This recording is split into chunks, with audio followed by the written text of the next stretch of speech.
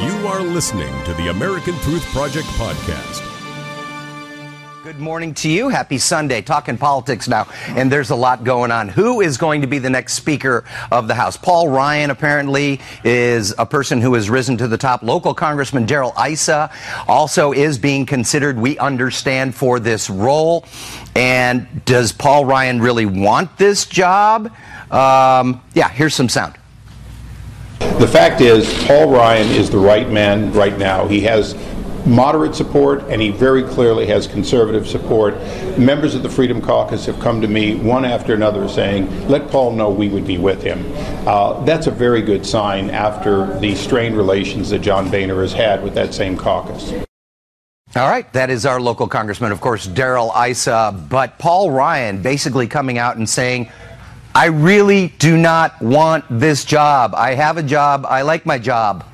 So that, and joining us to talk about the big Democrat debate coming up on Tuesday, Barry Nussbaum, who is a political consultant and we just found out just a minute ago, used to run the Del Mar Fairgrounds for like 13 years. I did. And we were just looking at, Allie out at Del Mar, and you're having memories. Oh, yeah. Some of those buildings I helped put together and build. Yeah, well, that is pretty impressive, I got to tell you. All right, let's start with this speaker's race. I guess sort of handicap it for us.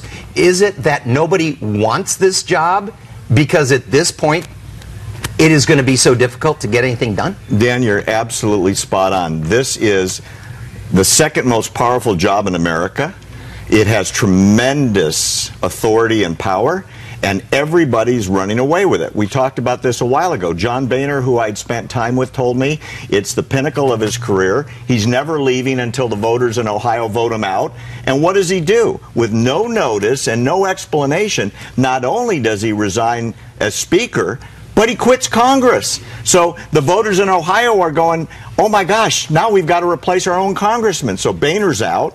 The heir apparent is Kevin McCarthy from California, from Bakersfield. He's got the votes. The caucus says they want him. He's on his way for the final confirmation, and abruptly, with no notice, he quits. With, by the way, almost no explanation that makes any sense.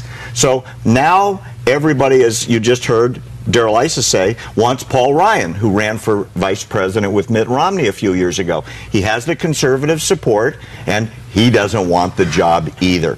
The next in line behind Paul Ryan would be our own Darrell Issa, which would be wonderful, but it seems like it's a job that nobody wants. And the reason? The reason is the right wing of the GOP is putting so much pressure on the Speaker's post. I think they feel that Boehner got away with too much of being a nice guy, not being confrontational, allowing Obama to get through all of his policies without a strong Republican opposition. And now they say enough's enough. So they want the next 15 months to be very contentious, and nobody wants to be in that job. It's thankless. It makes herding cats look like a pretty easy job compared to herding Republicans in the House. To be the Speaker. Yeah. Oh, my goodness. Yeah, well, that does make sense. I mean, if you have factions fighting against you, you can't get anything done. Not only that, if you can't get anything done, why bother having the job? Not only that, you become incredibly unpopular from both sides within your own caucus, let alone the Democrats who don't like any of the speakers if it's from the other party, and that's always the case. And not to mention the fact that no matter what legislation they pass through the Republican Congress,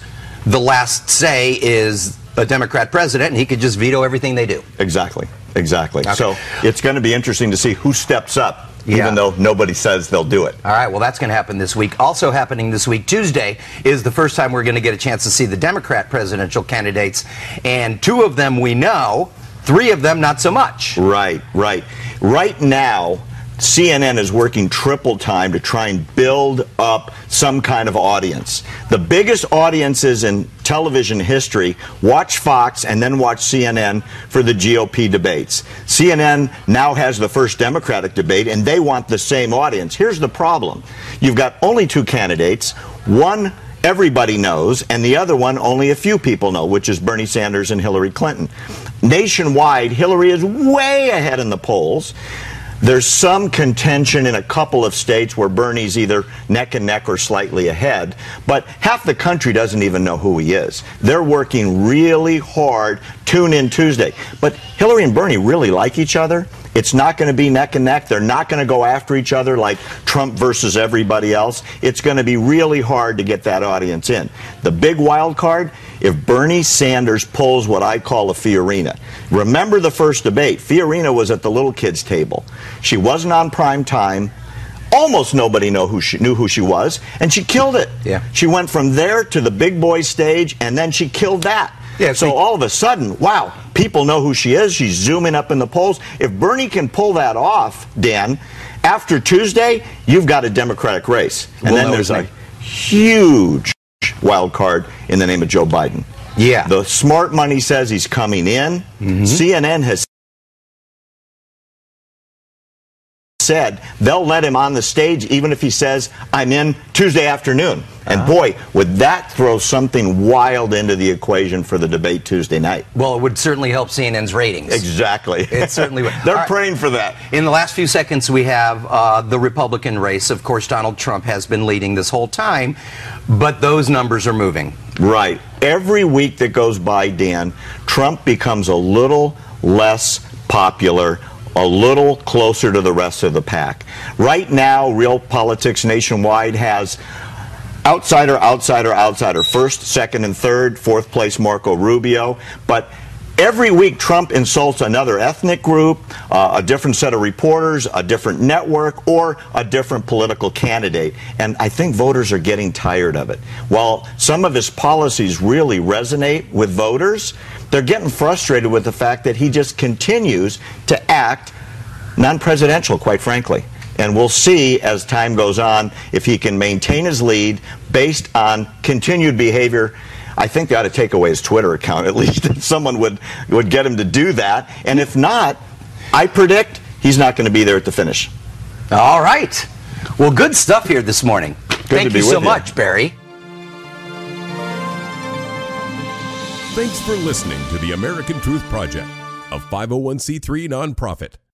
Please subscribe to our podcast and follow us on our social media channels to stay plugged in to the truth.